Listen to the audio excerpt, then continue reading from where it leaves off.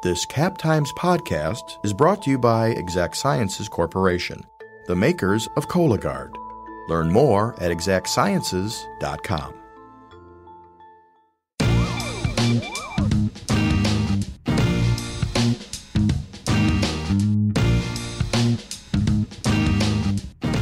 Hello, and welcome to On the Cover, a weekly Madsplainers feature. I'm Abby Becker, local government reporter for the Capital Times, and this week I'm talking to K-12 reporter Scott Gerard about his latest cover story. Parents and their children are navigating the first weeks of virtual learning in Madison, and it's not been easy, especially for students with disabilities. While all families had to adjust to the rapidly changing school plans, parents of students with specialized learning plans and therapies have had to fill multiple roles. And many students with disabilities lost progress in the months at home as their routines were disrupted and the district struggled to adapt their individualized education programs to a virtual environment. Today, Scott and I are talking about how the pandemic has affected families of the nearly 4,000 MMSD students with disabilities since schools closed March 13th.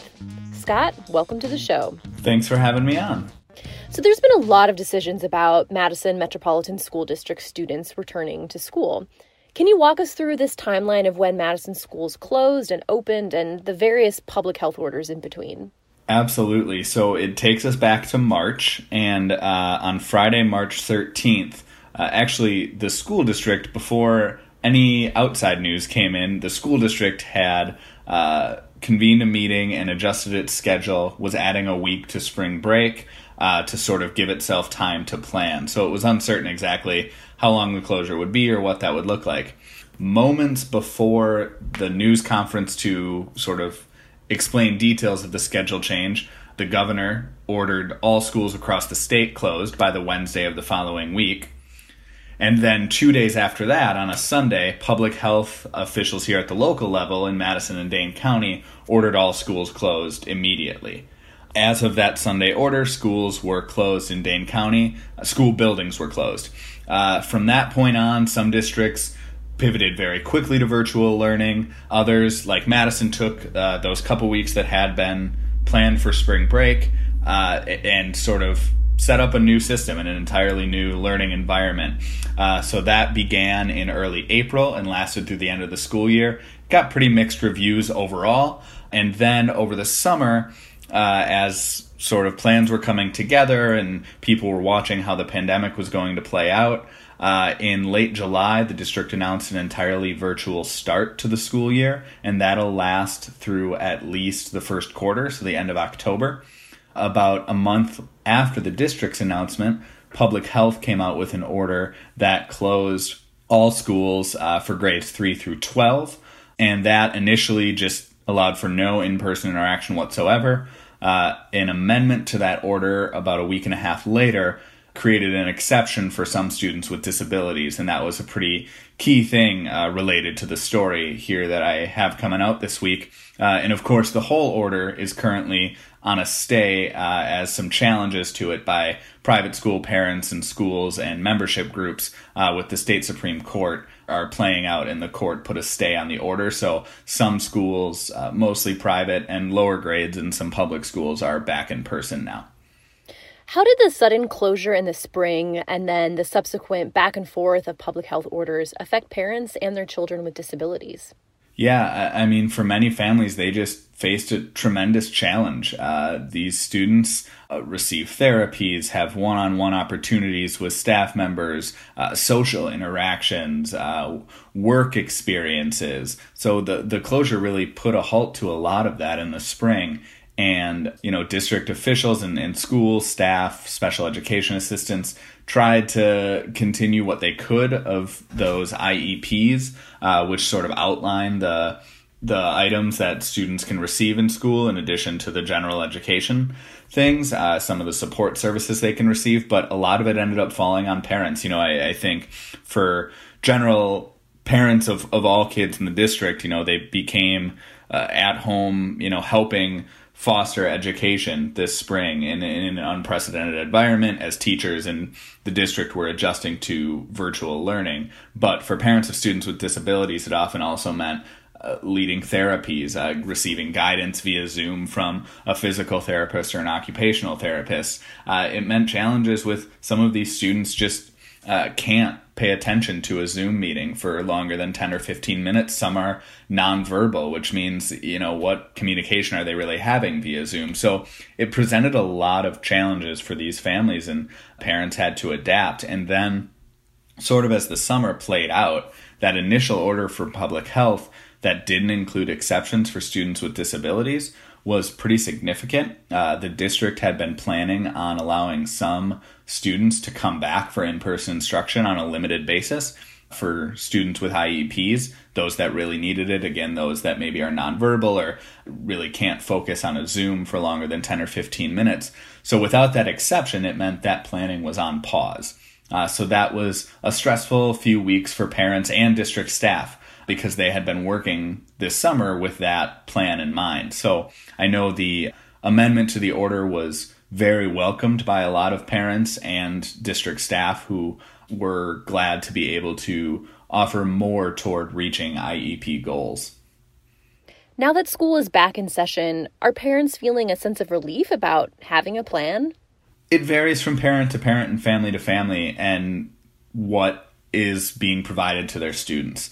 So I think those that have been able to send their child back for some in-person instruction are very happy about that. And the parents I spoke with whose children are in that group said they were just so excited to see people be back at that building, feel that sense of routine. In a lot of ways, for some of those students, trying to do work at home is a challenge. They, in their mind, separate school and home. And so joining those places together didn't always make sense to them. So being able to be back in that building is very significant. But it's still certainly not the same as being entirely in person with everyone, right? There's not necessarily all of the social benefits that are very important for all students. And then you have the students with IEPs who are not going back in person at all. Again, it's pretty limited for public health reasons and trying to really focus instruction and target that. But that means a lot of students with IEPs are not back in person. And so a couple parents I spoke with of students in those situations are pretty nervous about how it's going so far and feel pretty overwhelmed. The district overall increased the amount of live instruction this fall compared with where it was in the spring. And that was really based on feedback it received from a lot of families in the spring. But what that causes is, again, for these kids who maybe can't focus for as long or just are at a different level than their peers in their learning, it's a very tough environment to be. And so doing that for the full school day is very tough. There's different ways of getting one-on-one therapies and things like that. But it's been a challenge for everyone, I think, so far. This podcast is brought to you by Exact Sciences. Join the Madison-based team working to lead earlier cancer detection. Visit exactsciences.com to view the company's hundreds of open jobs. Can you tell us about some of the situations that students and their families are in and what their school day looks like now? Yeah, absolutely. So there's one example, a kindergartner who actually, she's mentioned pretty prominently in the story, but she would have actually been at home no matter what, with or without a pandemic. Her disability causes some respiratory susceptibility, and so she was likely going to be at home, and she's there anyway. But because of the pandemic, the district isn't willing or able to send an aide into their home. And normally she would have a student aide who is helping guide her through the instruction that's happening on the screen, helping her with the computer that she can use her eyes to communicate with. And so what that has left her family to is it's her parents and 2 nurses that they pay for themselves to take care of her and provide that aid, even though, as her mother told me, those nurses aren't student aides. They're not there for education. They're there for health needs. And so that's been very challenging for them early on. And again, she's a kindergartner. Her mom did tell me one thing she was glad about, actually, is that she's a kindergartner because she doesn't have expectations of what, quote, big girl school is like yet. And so she's just sort of operating as it is, but it's a lot of stress on that family. Another family I spoke with has a daughter who's in second grade and has cerebral palsy, and her mother had to just take over all of the roles, physical therapy, occupational therapy, speech therapy, all of those things while in the house. And she was one who told me she's feeling overwhelmed in the early weeks right now, and she's not sure how the year will play out as far as how much of the general education classes her daughter will end up attending, just because of the stress it takes on her daughter, the time they need to spend doing therapies, things like that. So they're still sort of navigating what the year is going to look like. Another family I spoke with of a middle schooler who is actually going in person. He just started last week going in person, and he'll go for 2 hours a day, 4 days a week. And his mom told me that he woke up at 1 a.m. The morning before his first day back because he was just so excited, and that he ran into the building when she dropped him off. And so they feel a sense of relief about him being able to go in person. Another family of a fifth grader told me that their son with autism in the spring had some trouble again with that doing work at home concept, and that created some emotionally challenging moments for the whole family. And so he's back in person for brief times each week, and his father just said that it's an emotionally healthier situation for their whole family, and they're really relieved to have that opportunity.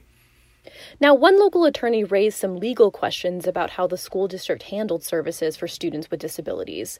What are the concerns there?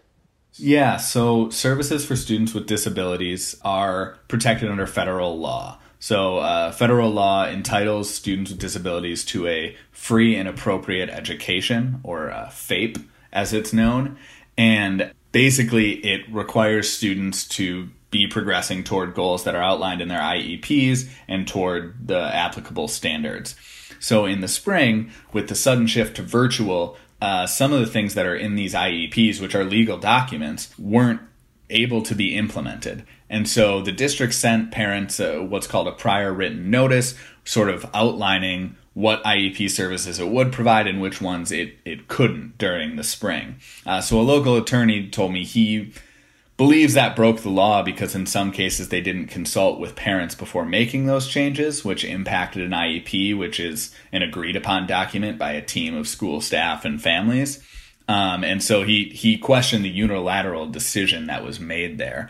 The district, when I asked them to respond to that, the director of student services told me, he believed staff tried their best to involve parents in those conversations, but acknowledged that there probably were some that parents were not a part of those conversations. And he, felt that staff did the best they could given the situation. But as that local attorney told me, the goals are there. He believes the district, wanted to provide services, but he questioned the way that they went about making some of those changes and the lack of conversations that happened.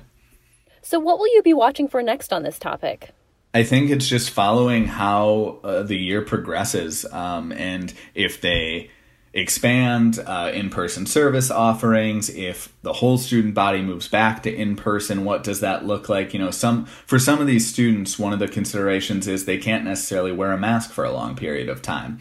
And so when you get back with everyone in the building, how does that work? And what does that look like? And, there's just so many questions out there right now about what next steps are. I don't think much will change before mid-October because that's when the district's going to start looking at whether they'll bring anyone back for in-person after the first quarter. So at that point, I'll probably do another check-in to see how they're handling students with disabilities and how families are doing. They're facing a lot of challenges right now. Anything else you'd like to add? No, I just really appreciate the opportunity to talk about this story. Well, thanks for being on the show, Scott. Thanks for having me.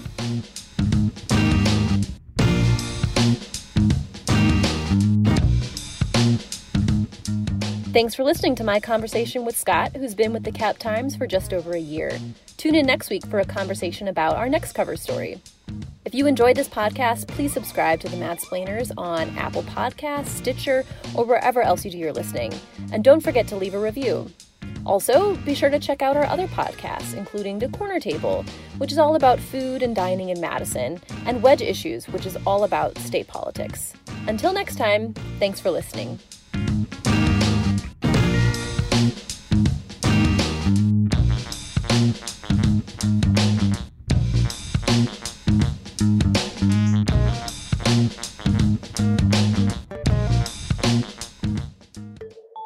This podcast has been brought to you by Exact Sciences Corporation, the makers of Cologuard.